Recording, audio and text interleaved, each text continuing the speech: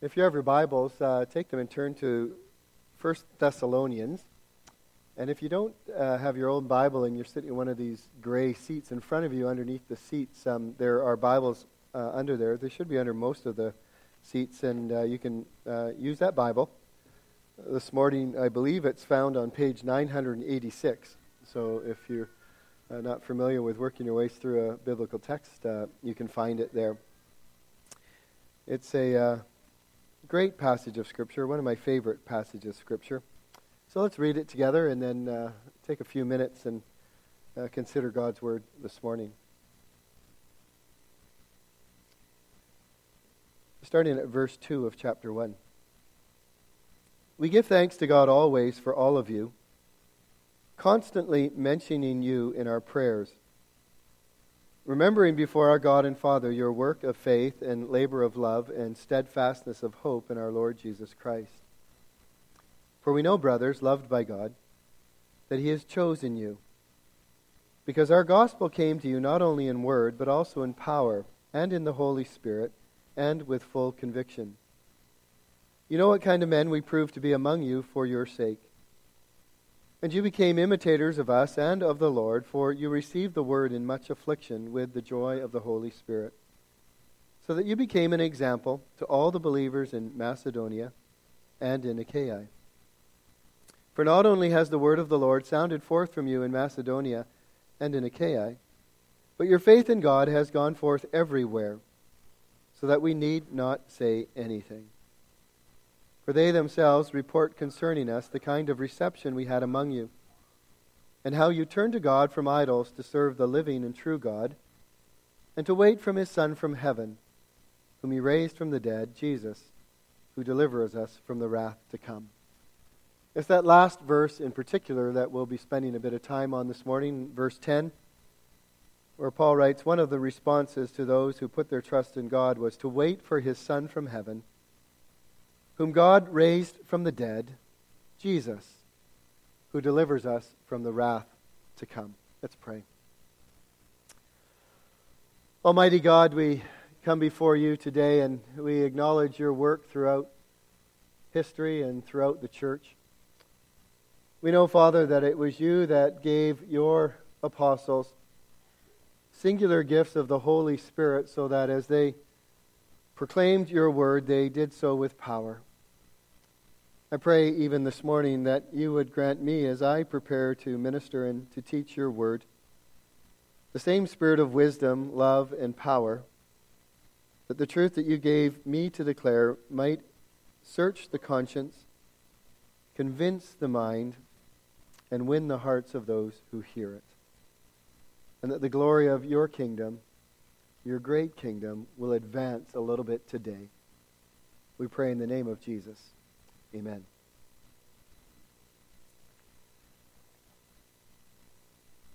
One of the challenges of pastors and preachers, I guess, is not to make things that are simple complicated. And so I hope this morning that what I say will be simple and will remain simple. I was thinking last night as I was sitting out in the hot tub, which I love to do late at night, that one of the most common questions that I get asked as a pastor, and I've probably been asked it hundreds of times, is along the lines of what happens when somebody dies? Or somebody might say, well, where do they go when they die? Or sometimes people will say to me with great confidence, and it's hard to always know what to respond, but they'll say with great confidence as we're gathered around a hospital bed or a home after somebody has passed away, well, I know that my loved one is in heaven. They're difficult conversations. On the one hand, it should be very simple to be able to answer somebody, well, this is how one knows where they'll go when they die, and this is how one knows if they're in heaven. But it's not always that simple. Sometimes it's complicated.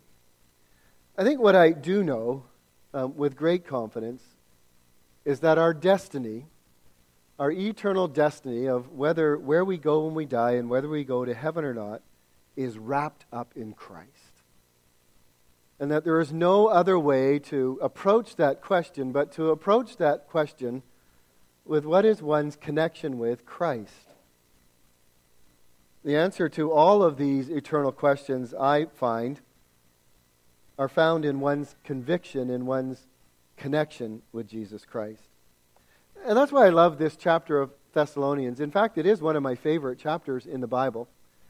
And I like it because it really talks about what it means to be a follower of Jesus.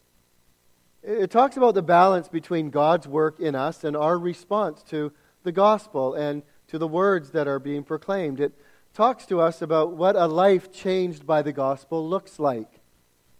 And I like that. It helps me understand that. It helps me identify with that. And in fact, Paul would say at the very end of this, he says, your guys' faith, it's just sounding forth all over Asia. The transformation that is taking place in you is absolutely stunning. And as he wraps it up, he wraps it around two final sort of points to them. And he talks about how they turned from idols to God, to serve the living and true God. That's the first thing he states, that there's been a real change in their loyalty, a real change in the person that they put their trust in, the way that they spend the money, the way that they talk, the way that they live their life. And they used to serve idols, and there's so many idols in the world around us. They used to serve idols, but as they came to know Christ, they started now to serve the living and true God. That was one mark of how you know your life is wrapped up in Jesus, is that you begin to serve Him and you begin to live for Him. But the second thing, and that's where I want to spend our time this morning, is that he says there that you also now wait for His Son from heaven, whom God raised from the dead, Jesus, who delivers us from the wrath to come. I want to just ask 3 questions this morning, and I hope that it stays simple. The 3 questions are, where is Jesus now?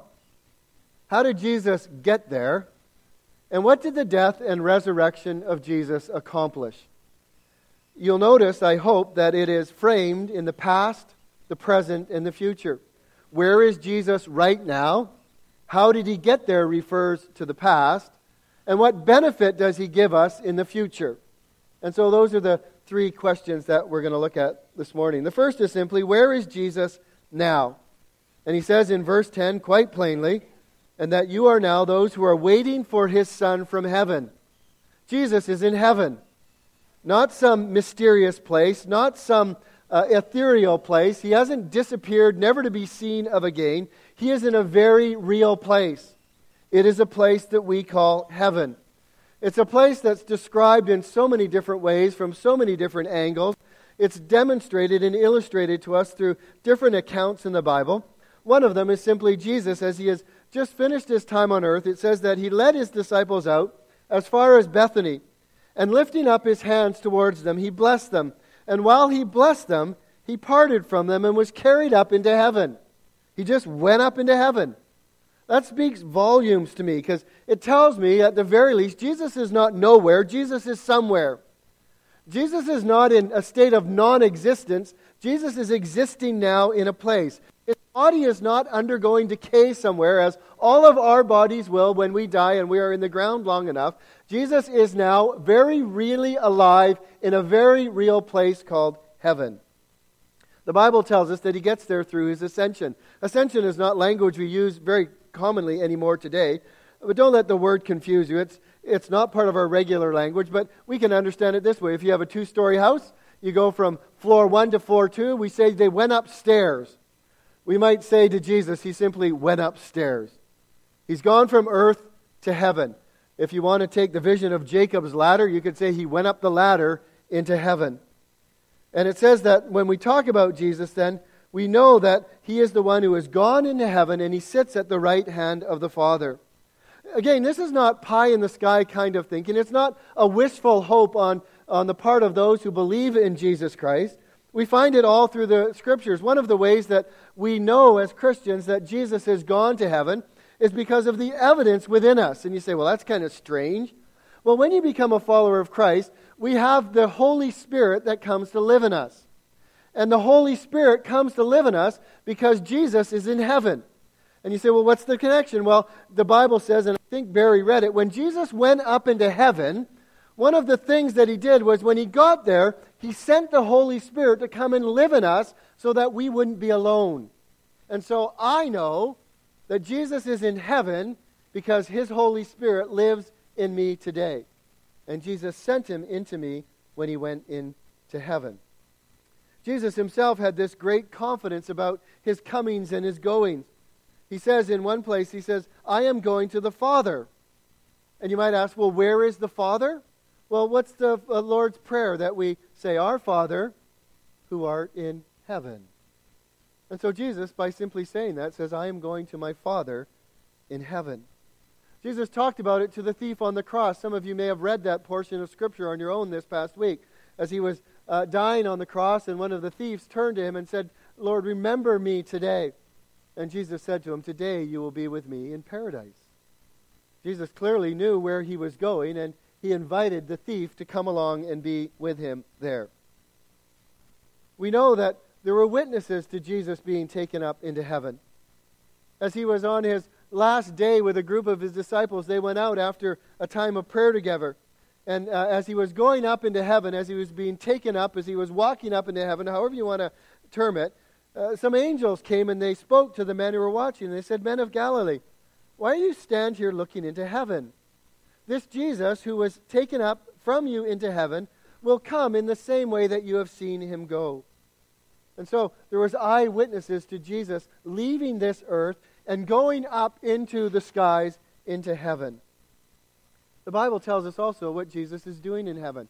And it helps us maybe just solidify this truth that this is where he is. Jesus said in one place, and it's a scripture that we often use to comfort one another, particularly at the time of loss or mourning. Jesus says to his disciples as he's getting ready to go to heaven, he says, let not your hearts be troubled. Believe in God, believe also in me. In my Father's house are many rooms. If it were not so, would I have told you that I go to prepare a place for you? And if I go to prepare a place for you, I will come again and take you to myself, that where I am, you may be also. It's a wonderful reminder that Jesus is preparing a place for all those who put their faith in him, that one day we can go and be with him where he is in heaven. And so Jesus is in heaven right now, preparing a place for all who trust in him. Another thing Jesus is doing in heaven is he's praying for us. I don't know if you think about that. Every time I think about that, it's very amazing to me. I am glad when people pray for me. I am astounded to think that Jesus prays for me. That he cares enough about me, that he knows enough about me, that he's concerned enough about me, that he cares what I do, where I go, what I say, what happens in my life, that he prays for me. And we find this in Hebrews, a number of places. It says, For Christ has entered not into a holy place made with hands, which are the copies of true things. In other words, he's entered in heaven, but into heaven itself, now to appear in the presence of God on our behalf. Isn't that astounding? That Jesus right now is in the presence of God praying for us. He's there on our behalf. In another place it says, consequently, he is able to save to the uttermost those who draw near to God through him, since he always lives to make intercession for them. Intercession means pray. And so Jesus is preparing a place for us, and he's praying for us in heaven. And our stance then, our response is to be as these first Christians in Thessalonians. It says that they waited for the Son from heaven. They knew he was coming back. They anticipated his return. And so we too are described as those who have a citizenship in heaven. And we wait, and from it we await a Savior, the Lord Jesus Christ, who will transform our lowly bodies to be like his glorious body by the power that enables him to subject all things to himself. So where is God's Son right now? Where is the risen Jesus right now? He is in heaven at the right hand of the Father. Now you think, well, how did he get there? It might not be as easy as we think. And some might be skeptical and wonder if he's even there at all. But Paul goes on to say how he got there. He says that you are waiting for his Son from heaven, whom God raised from the dead. Now we're going into the past. Presently, right now, Jesus is in heaven. How did he get there? Because in the past, after he had died, God raised him from the dead. That is a profound 6 words that is echoed through the pages of the Bibles all over the place. God raised him from the dead. It's important for us to not be fooled or to think that Jesus didn't really die. It really is not a rational or reasonable way to think any longer. There has been so much written. There is so much proof, internal proof in the Bible, external proof in the world around, just of all the events that is agreed on by both secular people who don't know anything about Christ and those who do, that in fact Jesus was dead. It wasn't a fainting spell. It wasn't a case of a mistaken identity. There wasn't a swapping of bodies that took place and that his body was replaced with somebody else and then he was revived by his disciples and then appeared to them in other places. The evidence for the death of Christ is insurmountable. The predictions of his death are all through the Old Testament. The events leading up to his death are recorded in the Scriptures and outside of the Scriptures. The way he died, the assurance that he was dead, the witnesses to his death, the guards around his tomb. There is just too much evidence that establishes the fact that Jesus was dead. But there is just as much evidence that establishes the fact that the tomb was empty. That after he died, he was placed in a tomb, and that tomb was empty. Why was it empty? Well, ultimately, because God raised him from the dead. This is the testimony of hundreds of eyewitnesses. Paul says over 500 people, most of them are still living. When he wrote in Acts, he says most of them still living have seen him. It's the testimony of the apostles who saw their Lord. It's the witness of their record as they write in the Scriptures. This Jesus, they said, God raised up. The rulers and religious leaders and crowds of people killed the author of life, but God raised him up. David carried out God's purpose while he lived, and then he died. He was buried with his people, and the Scripture says his body rotted away. But the one whom God raised up from the dead did not rot away. The Bible witness is consistent. It was by means of the incredible power of God, by the one who has power over life and death, that God raised up our Lord from the dead. And you know the astounding thing? That same power that raised Jesus from the dead will raise us who are in Christ from the dead. I think we need to think about this a little bit then. This raising up Jesus from the dead is no small feat. I don't know if there's anyone here who thinks you can raise somebody from the dead. I don't know if you have the power, if you have the skill. I don't know anybody in the world that has that kind of power, that kind of ability. But the Bible tells us that God raised Jesus from the dead. And it's a little bit more complicated than just thinking about physical death. Because the Bible tells us very clearly why we die. There might be a lot of secondary reasons why we die, and those will be marked on our birth certificate. But the primary reason one dies is because of sin. The Bible is so clear about that. The wages of sin is death. Spiritual death and physical death are the consequence of our sin against God. And just for clarification, sometimes we don't always know what sin is. It's described in the Bible in a number of different. One is rebellion. It is simply saying to God, I don't want your rule in my life. I don't want your way for my life. I'm going to do my own thing my way. Sometimes sin is described as transgressing. That simply means going outside the boundaries that God has set for us. I've described it in our congregation many times as those who say go skiing and they go out of bounds. They go outside the boundaries. Well, that is what sin is also. It is a going outside of the boundaries that God has set.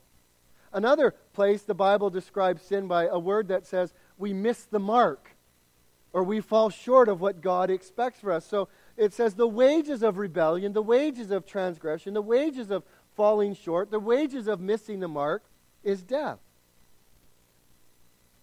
In Adam, the Bible says we all die.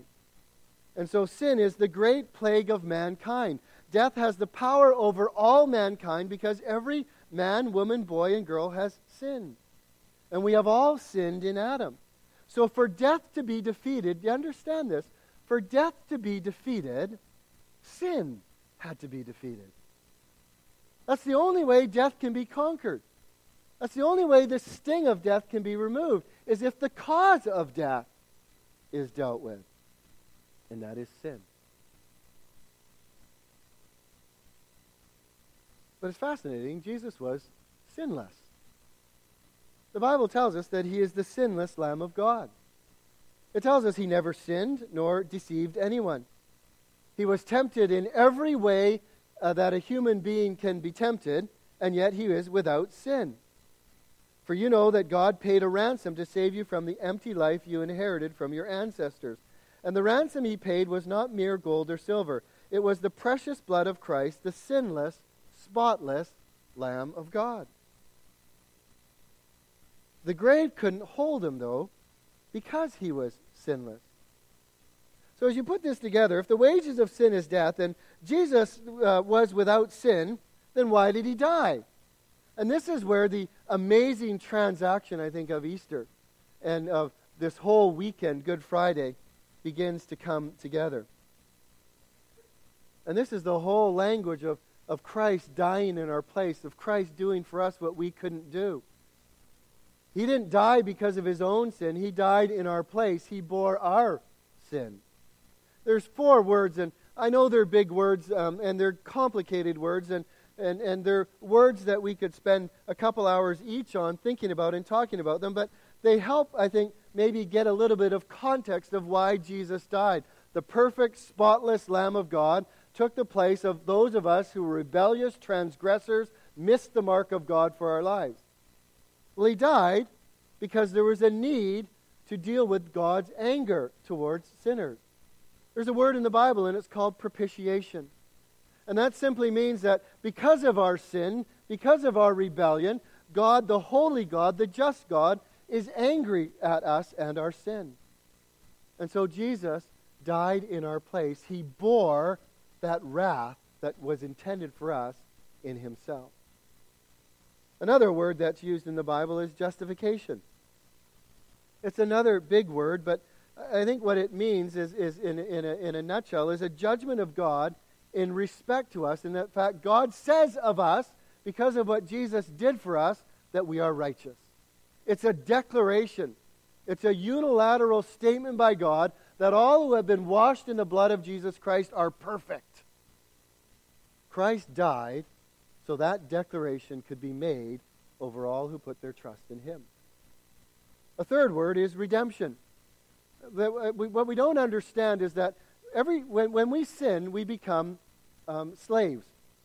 Or maybe another way of putting it is we are kidnapped by the dark side.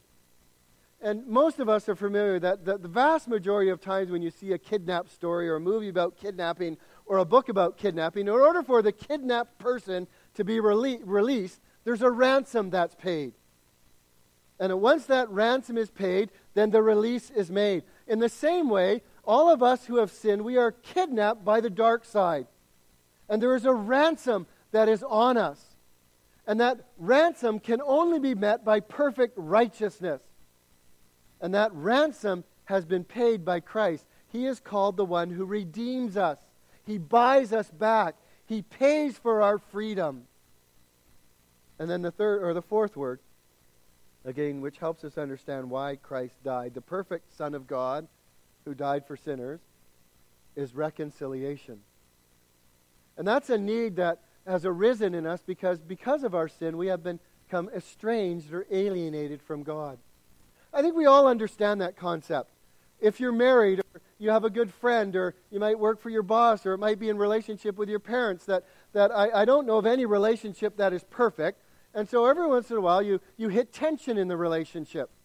And often when you hit that tension, eye contact becomes really difficult. Conversation becomes stilted. Sometimes one of you goes to one part of the house and the other goes to the other part of the house. And there's just a tension. There's a hostility. There's an enmity because you're at odds with one another. That's how we are with God. It's just this awkwardness, this uncomfortableness, because we know we've offended God. We feel it, we see it, and we don't want to look him in the face, and we don't want to talk to him. We want to avoid him, but we want to have a relationship with him. And Jesus, through his death, reconciles us to God. He takes away that barrier. He takes away that hostility. He makes the path clear for us back to God. And so these are some of the reasons why Christ died for us. God took all of our sin, our rebellion, our transgression, and he put it on Christ, the perfect Son of God. And Christ died in our place. He bore our penalty. He endured our punishment. The Lord laid on him, the scripture says, the iniquity of us all. It was the will of the Lord to crush him. He has put on him our grief. Because the wages of sin is death, the only hope that we had is that Jesus, who was perfect, would die in our place.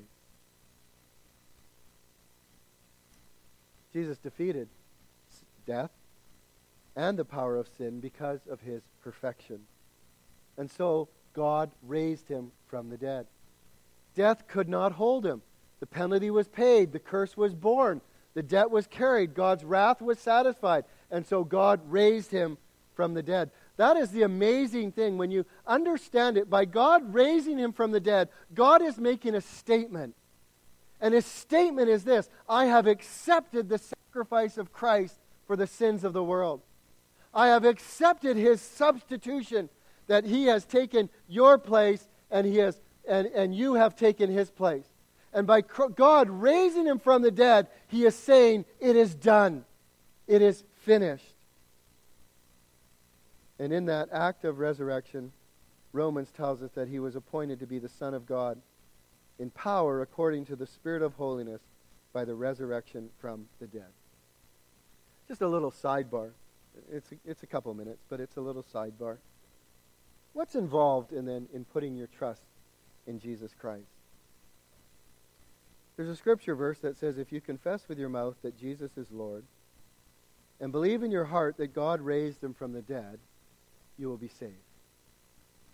This is the heart of Good Friday and Easter. I don't know if you noticed when I read this text, in the first part of verse 10 it says, and to wait for his Son from heaven. That is a reference to the deity of Christ. This is one of the amazing things of Scripture, that when we think about Jesus Christ, first of all, we need to think of him as God's Son. He was God. But then it says at the end of this verse that it is Jesus who delivers us from the wrath to come. That's a reference to the humanity of Jesus. And so we would say, and the church and the Bible would describe Jesus as being one person with two natures. He is 100% God and 100% man without any mixing of those two natures. And so when we confess Jesus as our Lord and Savior, we confess then, even though we might not understand that, I've been a believer or follower of Jesus for about 35 years, I don't know, somewhere around there, and I still can't wrap my head around that incredible mystery. But I know that that incredible mystery is absolutely essential for my salvation. Jesus had to be a man. I hope you understand that Jesus had to be a man. He had to be a man in order to fully identify with us in our humanity. He couldn't be some sort of spirit. He couldn't be some sort of superhuman being. He had to be like you and I in every way except without sin. And that's how the Bible describes him, as having flesh and blood. And because he had flesh and blood like you and I, there is not a thing that you and I experience that Christ didn't experience. There's not a temptation that mankind doesn't experience that Christ doesn't experience. The Bible tells us that he was born of a woman, that he grew, he trusted, he felt, he cried, he suffered, he was tempted. He knows what it's like to live in a body. He knows what it's like to live in this world. He knows what it's like to live this air. He knows what it's like to live in complete, perfect obedience to God in a human body. And so we are all without excuse. But it's because Christ was, as a man, fully like us and yet fully obedient and perfect to God, that then God can take his perfection as a human being and give it to us who are sinful. And he can take our sin and our imperfection and he can put it on his Son. It's so critical that we understand that Jesus was fully human, because our salvation is wrapped up in the humanity of Jesus, in his life, death, suffering, obedience. But it's also equally true that unless Christ was God, we wouldn't be here today.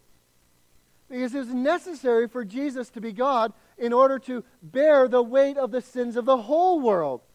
And that's what the Bible describes. It's necessary that Jesus be God because only God could bear his punishment, which is staggering. That Jesus, as God or Christ, bore God's punishment upon himself for our sins. And because God's punishment is eternal, only Jesus Christ, who is God's Son, could bear the eternal punishment of God. And so you have to have those two things together in order to know what it is to be a follower of Jesus Christ. And so, what it means to be a follower of Christ, the Bible says just confess in your heart and believe that Jesus is Lord. You just got to accept those two realities, that God died in your place, but that Jesus lived a life like you and I live perfectly. And that is that perfect sacrifice of the God-man that makes it possible for you and I to have the hope of heaven. Because it was God who suffered on the cross, because it was God who bore our eternal punishment, the death of Jesus then on the cross is sufficient for the sin of the whole world. And that song that we sung, which was such a beautiful song, or that the choir sung, it is finished. There's nothing we can do. And I wish I could get it into my head, and I wish I could help all of us here this morning understand this. You can't do anything to earn your salvation, and you don't have to do anything to receive salvation. It's all been done by the God-man, Jesus Christ. The whole penalty of our sin, the full extent of our curse, the full weight of the wrath of God has been borne by Christ. We simply trust in his sacrifice and have life everlasting. It's really quite amazing. The plan of God, the manifold wisdom of God in our salvation is beyond, it's stunning. It's complex, and yet it's so simple. And so we read that we know where Jesus is right now. He's in heaven. We know how he got to heaven because in the past, when he died, God raised him from the dead. And then we find out what his death and resurrection accomplished, where it says Jesus, who delivers us from the wrath to come. Again, right now, Jesus is in heaven. He is in heaven because in the past, God raised him from the dead. And this all matters because in the future, God is coming back to judge the world. And we are delivered from that judgment by putting our faith and trust in Jesus Christ. I really wrestle always when I talk about the wrath of God. It's not something that we want to hear a lot about. It's not something that we like to talk about. But it's everywhere in the Bible. The wrath of God is not some arbitrary, capricious act of emotional vengeance. It is the steady response of God to the rebellion of mankind towards his law and his rule. He is a righteous God. He is a just God. He is a holy God. And just as you and I live in a world when something happens to us, we expect justice. We expect righteousness. And even our own expectation of it is sometimes so flawed, but there's just an expectation in us that something be made right, that it be fixed, that somebody be punished. Well, in the divine scheme of things, there is this also expectation that the perfection of God and the holiness of God and the righteousness of God will eventually be seen. And the Bible is very clear that each one of us here today, and in fact who has ever lived on this planet, will stand before God in the final judgment. And he will assess every single one of us according to our works. And since everything that a person has done will be disclosed accurately and fully, God's judgment will be in line with the truth of what's disclosed. It will fit the way things really are. There will not be one person who will be able to claim or complain at the time of judgment that God is unfair, that they're being held to a standard that they didn't know, because God will assess each one of us according to what we knew and how we live. What Paul is saying is this: because of the resurrection, there is a future hope for those who put their trust in Christ. Just as the coming of Christ is sure and certain, so is the judgment of God sure and certain. But the way that we face the judgment of God is not to stand before Him in our own righteousness and our own good deeds and say, "Look at me, I'm such a good person," and find that we fall woefully short of what God expected of us. The way we stand before God is in the resurrected power of Jesus Christ, who has forgiven our sins and cleansed us from all unrighteousness. So for those who trust in Jesus Christ as their Lord and Savior, confess Him to be the Christ and the Lord, they will escape God's anger and God's judgment. Paul says the same thing in another way a little bit later in this same letter. For God has not destined us for wrath, but to obtain salvation through our Lord Jesus Christ, who died for us so that whether we are awake or asleep, we might live in Him. I love that. God doesn't want us to stand under His judgment. He wants us to have freedom and hope because of Christ Jesus. Forgiveness of sins and a right relationship with God are then based on both the death and the resurrection of Jesus Christ. And our salvation is secured by the crucified and the risen Lord, who sits at the right hand of the Father in heaven and intercedes for believers based on His finished work on the cross. I love the anticipation of this group of people. They were waiting for Jesus Christ to come back.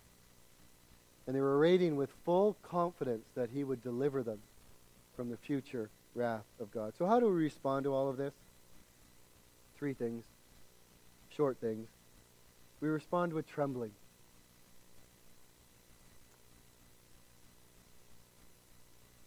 Do you really want to face the judgment of God on your own? Do you really want to stack up your life and all you have done, good or bad, up against all God's holy, righteous expectations?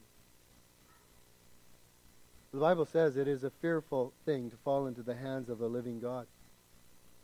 I tell you, my friends, do not fear those who kill the body and after that have nothing more that they can do. But I warn you whom to fear. Fear him who after he has killed has the authority to cast into hell. Yes, I tell you, fear him. There should be an a certain amount of trembling as we consider God as our judge. But there can approach this whole reality with trust. And I pray that for many who maybe are trembling, that your trembling will lead you to trust in Jesus Christ. Because it says here that Jesus Christ is the one who delivers us from the judgment to come. It's a wonderful thing to put your hope in Jesus Christ, in God's Son. It's a wonderful thing to know that there's nothing you need to do, there's nothing you need to pay, there's no work that you need to contribute. You simply need to say, Jesus, I confess that you are Lord. I know that you died in my place. Make me one of God's children.